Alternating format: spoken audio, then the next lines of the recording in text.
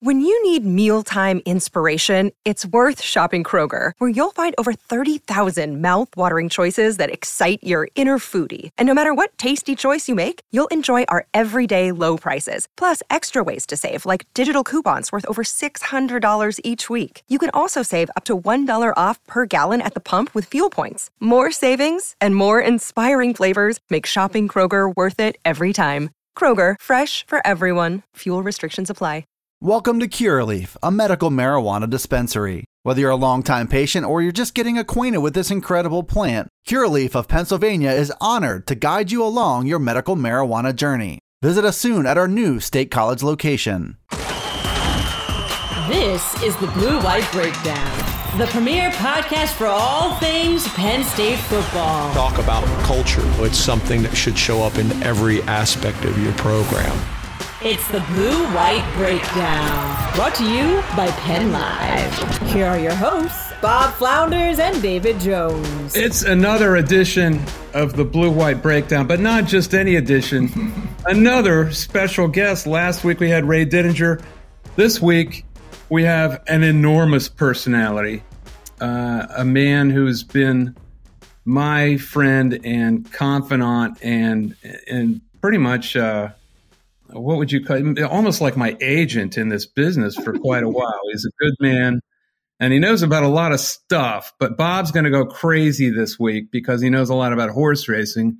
He's Dick Girardi, formerly of the Philadelphia Daily News, still the color analyst for Penn State basketball, which is an entire other realm full of tradition and pageantry. Dick, how are you? Dave, nobody like Dave in the world. A great introduction. And yes, Jonesy has certainly been my confidant. I've tried for years, Bob, to help him, and he just won't listen. I know some of the stories, but we don't need to get into that. But they're all a good fun. They're all hilarious. Dave's a good sport when it comes to some of the stuff you guys talk about. And I just enjoy any and all inside info, inside baseball. Love it. Plus, you love the horsies, and I do. You adore this man, but you always keep asking me to ask. I said, why don't you take his number and call him yourself? You talk to him all the time. You ask him. You got the inside path, Dave. It's like asking, John Oliver to translate figure skating information. I don't know what I'm doing. I have no idea. So you could speak the lingo directly to him. It makes no sense.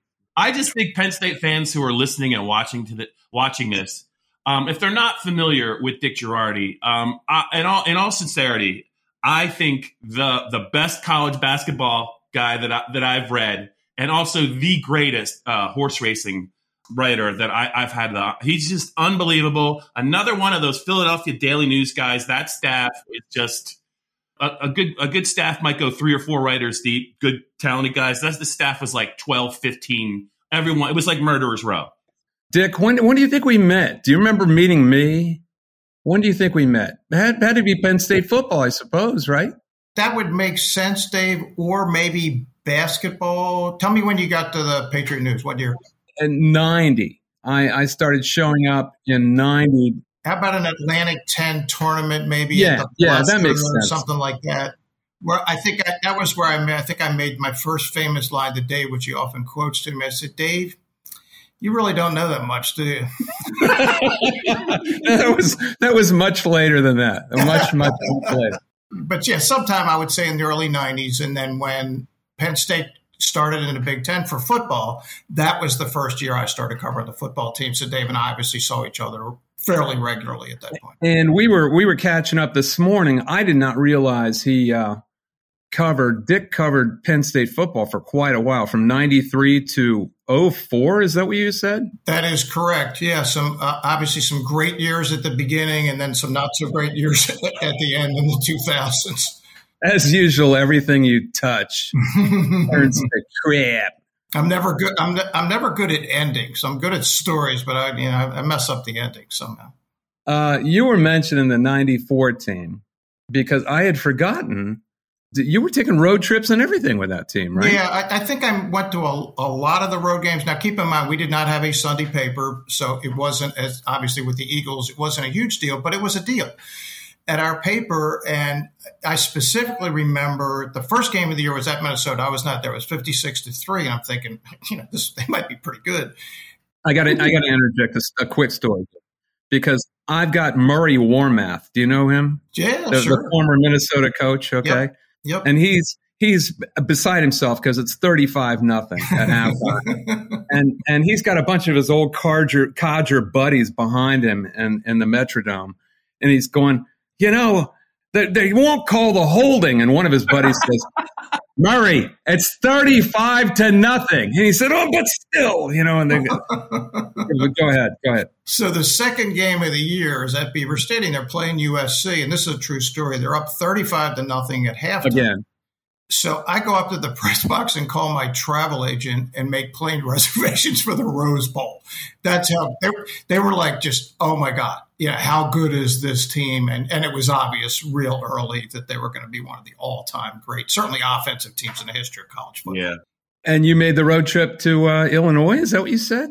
I did. That was the last road game of the regular season at Illinois. They'd had that bizarre game, remember, the week before against Indiana, where they were crushing them. Then Joe put the subs in. They gave up a couple of late touchdowns, and people that didn't watch the game misunderstood what had happened. 35-29, 35-21, had been 35-14. Right, and they'd actually run back a fumble for a touchdown to make it 42, I think, and it got called back. But anyway, that's when they'd already dropped in the polls to number 2 after beating Ohio State 63-14, which made no sense. But yeah, the Illinois game. So Bob, you'll love this.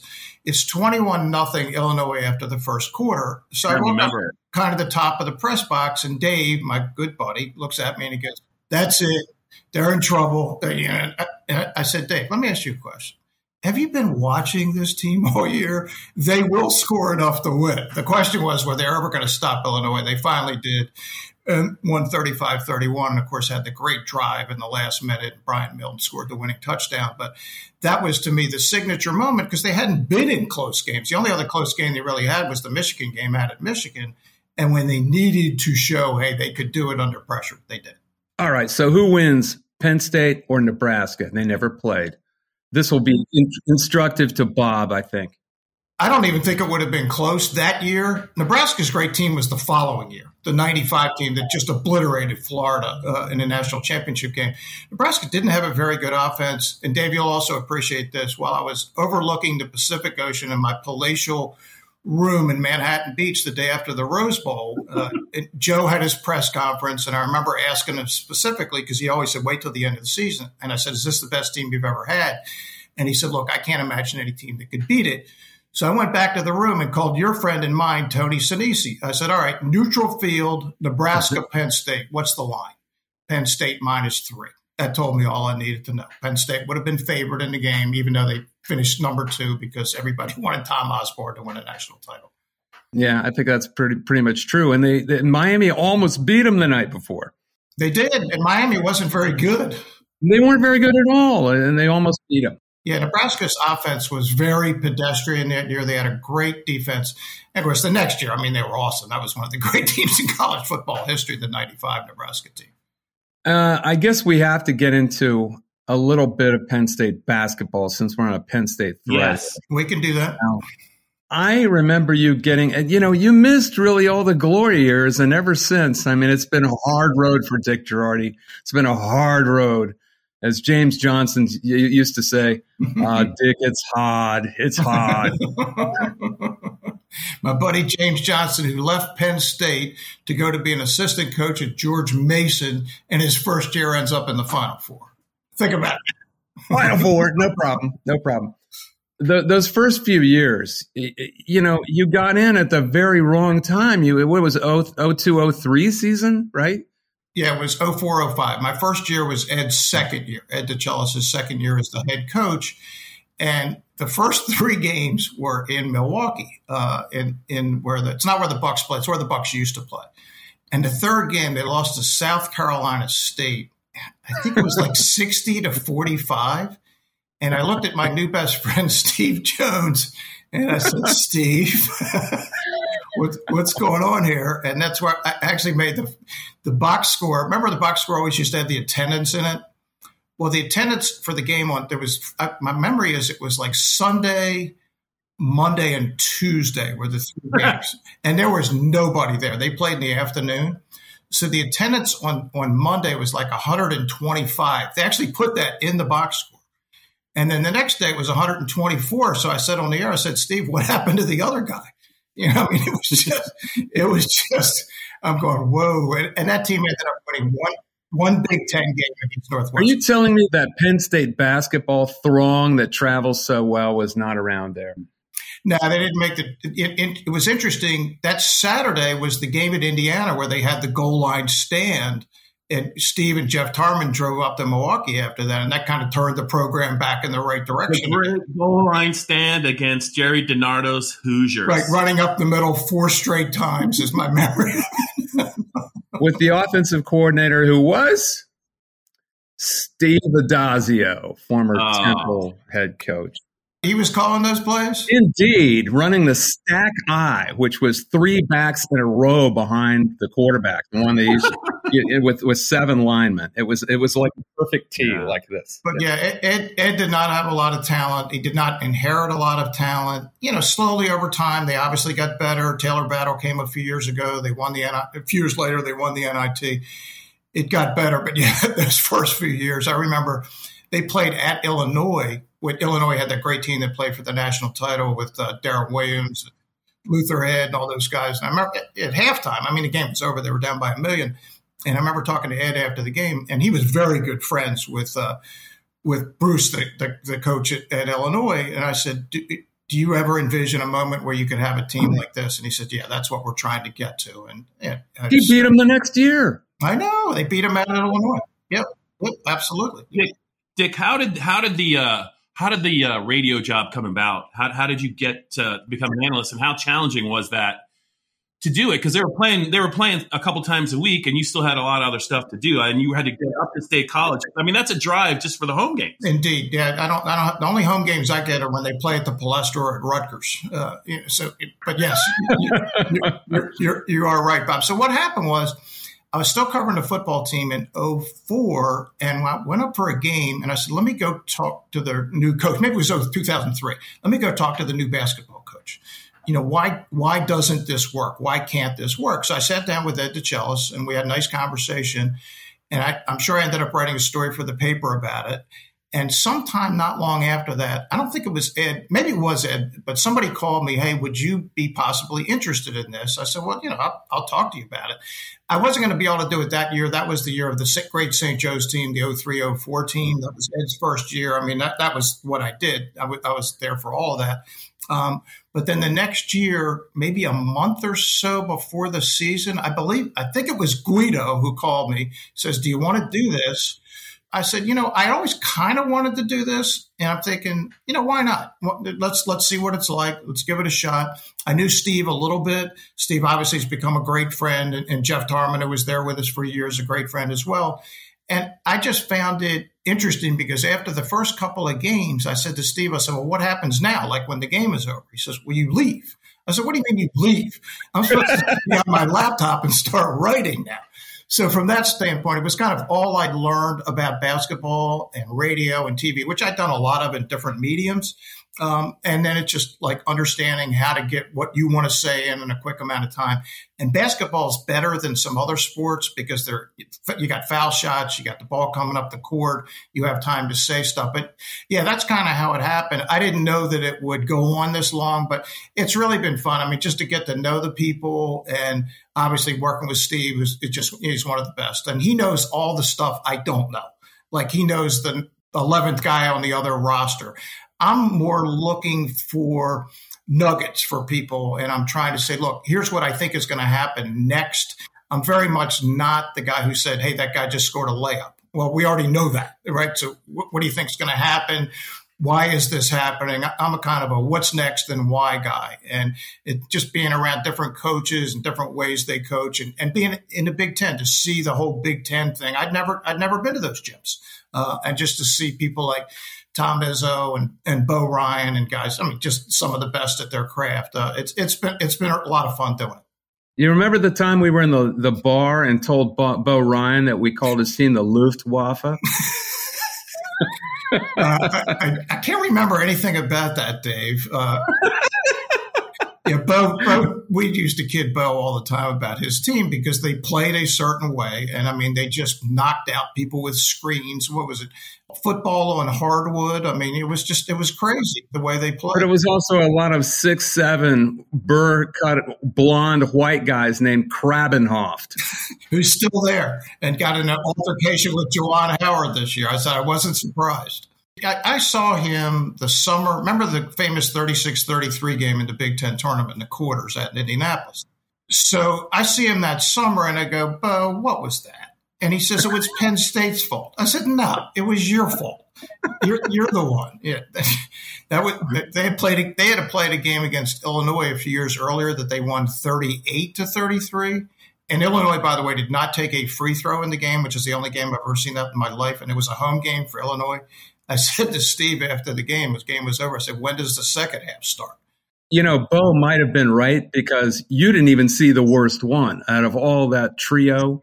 They beat Tennessee 43-41 in overtime the year before you started, or 2 years before you started. It was hard to watch, but it was very effective. And, of course, Bo got his team to 2 national title games. That game ended 33-33 in regulation on a clanged dunk by Calvin Booth at the buzzer. Dave, do you remember what we did the night Penn State beat Wisconsin in Indianapolis? We ended up at a bar right down the street on the way back to the hotel. Jeff Tarman was there. You were there. Steve was there. We're watching an NBA game between Orlando and Golden State. They made more threes in that game than these teams scored points. It was just wild. And Taylor Battle, that was the night Taylor set the school scoring record. He had a game-high 9. And maybe it is Penn State. Maybe they're the problem. And maybe what got you to basketball was the 6-4 game against Iowa, because you were there, right? I was definitely there for that one. In fact, the next morning, I'll never forget this. I called the football office and got Tom Bradley on the phone. I said, Tom, meet me at the Waffle Shop downtown. You need an intervention.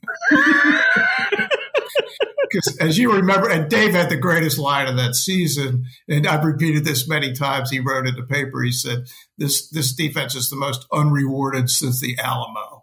And it was so true. I mean, that was a truly great defensive team that never allowed more than 21 points the whole season and finished 4-9 or whatever it was. It was crazy. But yeah, I did have breakfast with Tom. I'm going, are you aware that was the score of the first football game ever played between Rutgers and Princeton?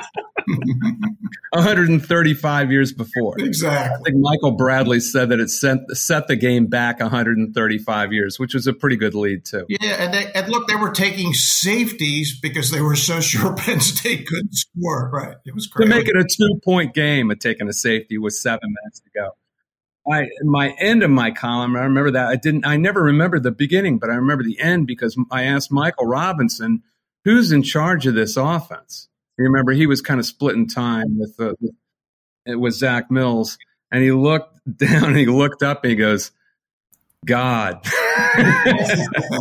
So my last line was, in that case, God help them. And to their credit, they came back the next year with a totally revamped offense with Michael Robinson and almost went undefeated. Yeah, had a great year.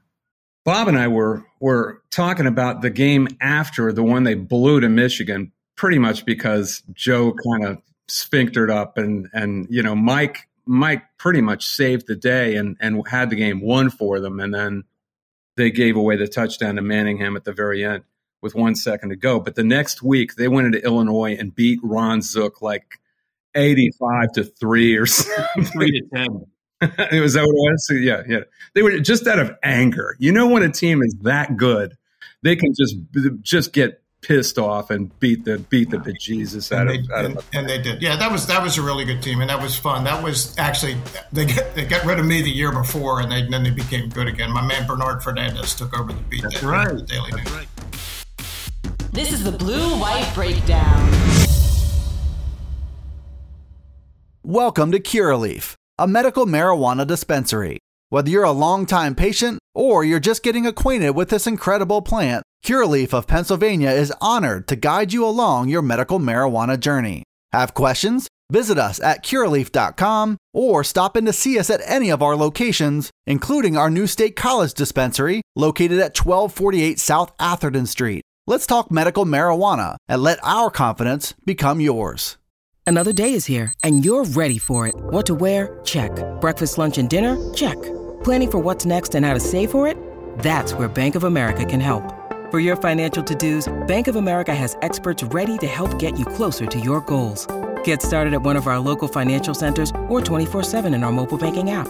Find a location near you at bankofamerica.com/talktous. What would you like the power to do? Mobile banking requires downloading the app and is only available for select devices. Message and data rates may apply. Bank of America N.A., member FDIC. Bob, how about a few at least one horse racing question? We can't have this guy without that. What I wanted to ask Dick was this. So what to you is the more exciting environment to work in, like a Triple Crown race, whether it's the Derby or the Preakness, or you're at Belmont and it's somebody's going for the Triple Crown, or a Final Four? Could you just compare the excitement level, and what for you? Yeah, I know you like a lot of different things, but what for you is the event you always look most forward to covering? For me, I mean, I was really fortunate in that I got to cover my two favorite sports, and the seasons perfectly dovetailed.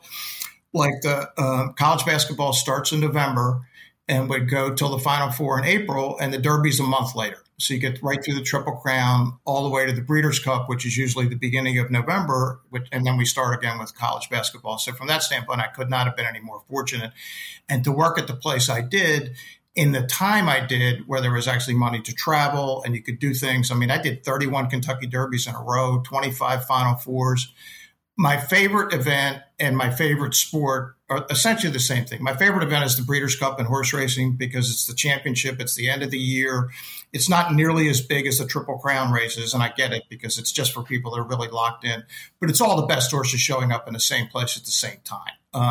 So that's my favorite event. And people say, well, if you had to cover one sport, college basketball or horse racing, which fortunately I didn't have to worry about that, it would be horse racing for me just because of the stories.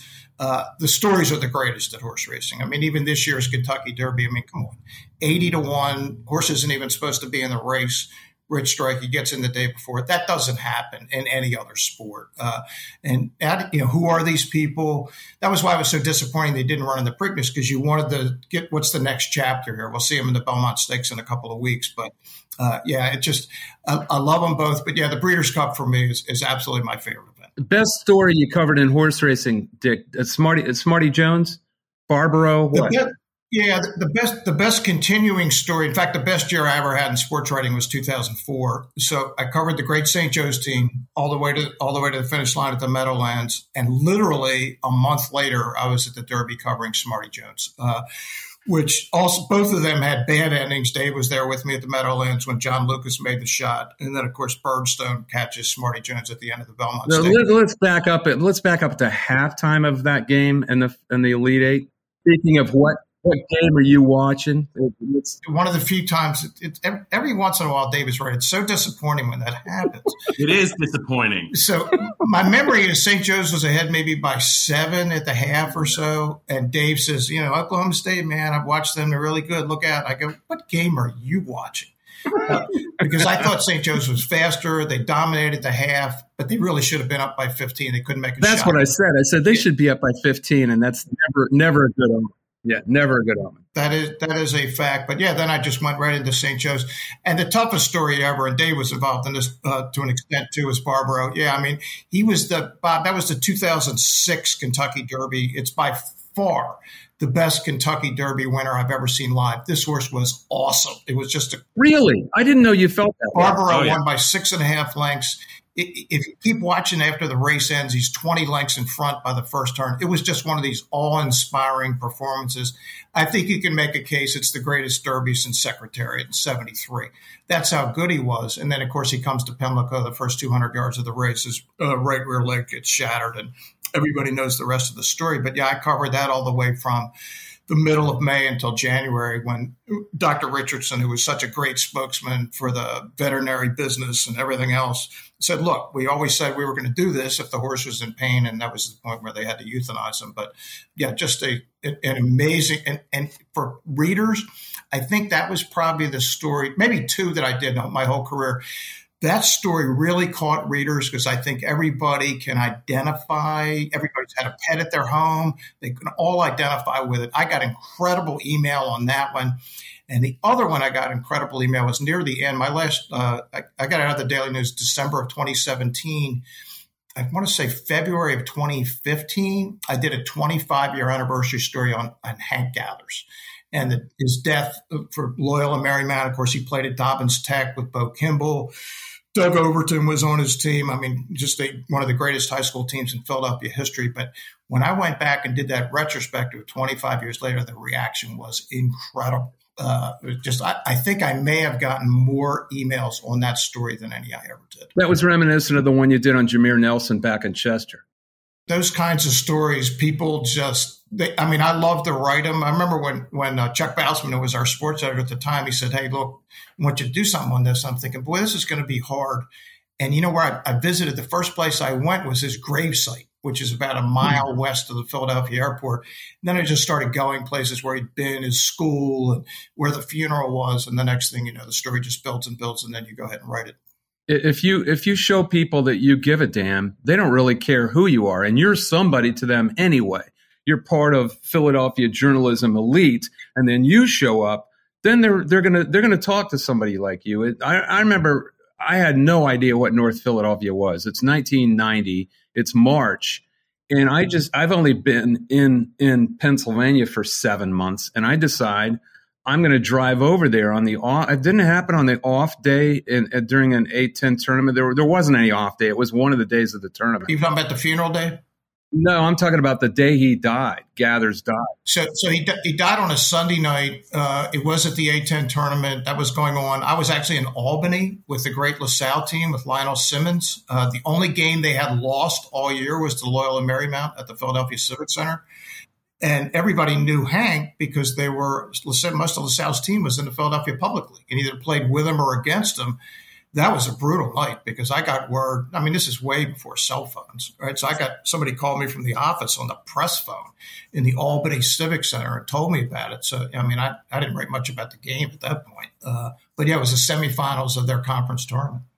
Dick, just to change gears real quick, I just wanted to ask you any thoughts on where horse racing's going with some of the problems that it's had and some of the trainers that have famous trainers that are not really around as much anymore. And also, do you have any thoughts at all on the Belmont? Is it weird not having Bob Baffert around? Is it bad? Is it good? What do you think? Yeah, it is weird not having him around because he's the face of the sport. Now, I'm probably in the minority on this, Bob, but I think that the powers that be in the sport made a dreadful mistake in deciding to single out Bob Baffert as the bad guy in the sport. It would be like Adam Silver saying LeBron James is the bad guy.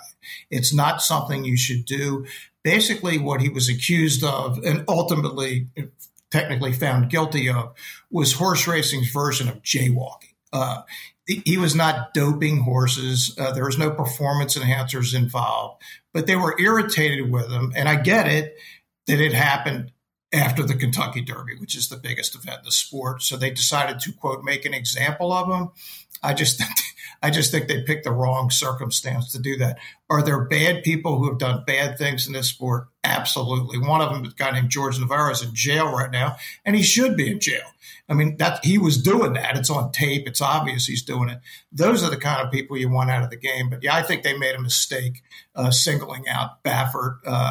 Look, I mean, the guy's won 2 Triple Crowns. Now, unfortunately for him, he's become Lance Armstrong to the public. Everybody thinks he's a bad guy, and I'm not sure how he gets his reputation back. Before we leave, the one sport you're still involved in the public eye is Penn State basketball because you're on the radio with Steve all the time.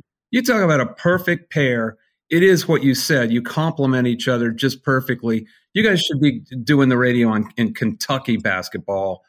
And I don't know if you even know what your listenership is, but it's like this hidden gem of a telecast, a broadcast that I don't know how many people hear, but it's wonderful. It's a perfect meshing of one guy saying what he has to say, the other guy getting out of the way. It's not like you're afraid of dead air. It's just that both guys have something to say and say it quickly, concisely, and tell you what you want to know, not what you already know. And that's a cool thing about it. Well, I appreciate that. Look, it's great work with Steve because he's the ultimate pro, and we kind of look at it as having a conversation about the game. And we've been very lucky, obviously. Some of the players that we've gotten to know, I mean, Taylor Battle's a close friend, just really good people through the years. That Jamel Corley, I mean, just really up to the present day. I mean, from Ed and then Patrick Chambers and his staff and Micah and Adam Fisher and that group, they're just really good people. And I was last year, Mike was obviously dealt a difficult hand when he walked in there. I learned a lot of basketball last year, and I told him that on our last broadcast. I always enjoy learning more about the game, and he has a unique perspective, and I think Penn State fans can look forward to. Obviously, he's got to get players, and the whole world has changed with the NIL and transfer portal and everything else, but feel confident you're in good hands with a guy who really understands how to coach basketball. They did it one way 2 years ago in 2020 with serious players. They had serious players. And that team won 8 games in a row. And if they don't get some bad breaks with 2 guys late in the year, especially Myron Jones, who had mononucleosis, and then I don't know what was wrong with Lamar Stevens. He might have been just hurt a little bit more than he let on. But they could have won that league with that team. Now, last year you had a guy who did so much with so little. And I think he's going to keep doing that moving forward because I wouldn't say that Purdue ever has the most players. They have talent, but that's the shop that he's learned in. He's learned how to X and O for certain, and he showed it last year. Yeah, and look, watch the Boston Celtics. They'll be in the NBA Finals. Who was one of the top assistants that helped Jason Tatum and Brown along the way? Micah Shrewsbury. He was right there with Brad Stevens. And, yeah, obviously you need players. You're right, Dave. That 2020 team was incredibly talented. I had told people before the season, because they lost so many. Remember, they lost all those close games the year before. I said, this is going to be a really, really good team.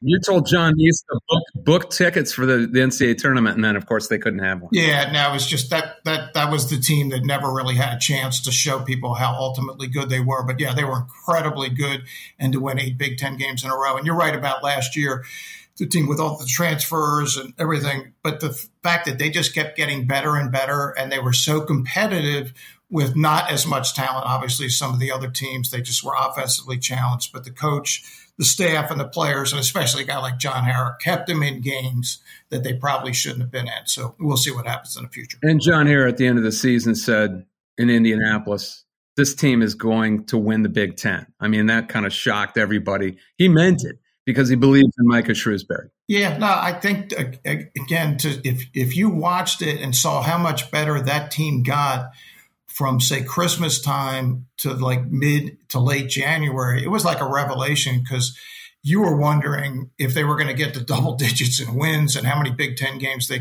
could win. But I think there was only 3 or 4 games all year they were not competitive in. And again, they had to play maybe not like the coach wants to play. I know he wants to play faster, but that's just about getting more talent in the program, and we'll see. He didn't want to play like this. Anyway, we will be the foreseeable future. You're going to be doing this job. You're not giving up. Yeah, no, man.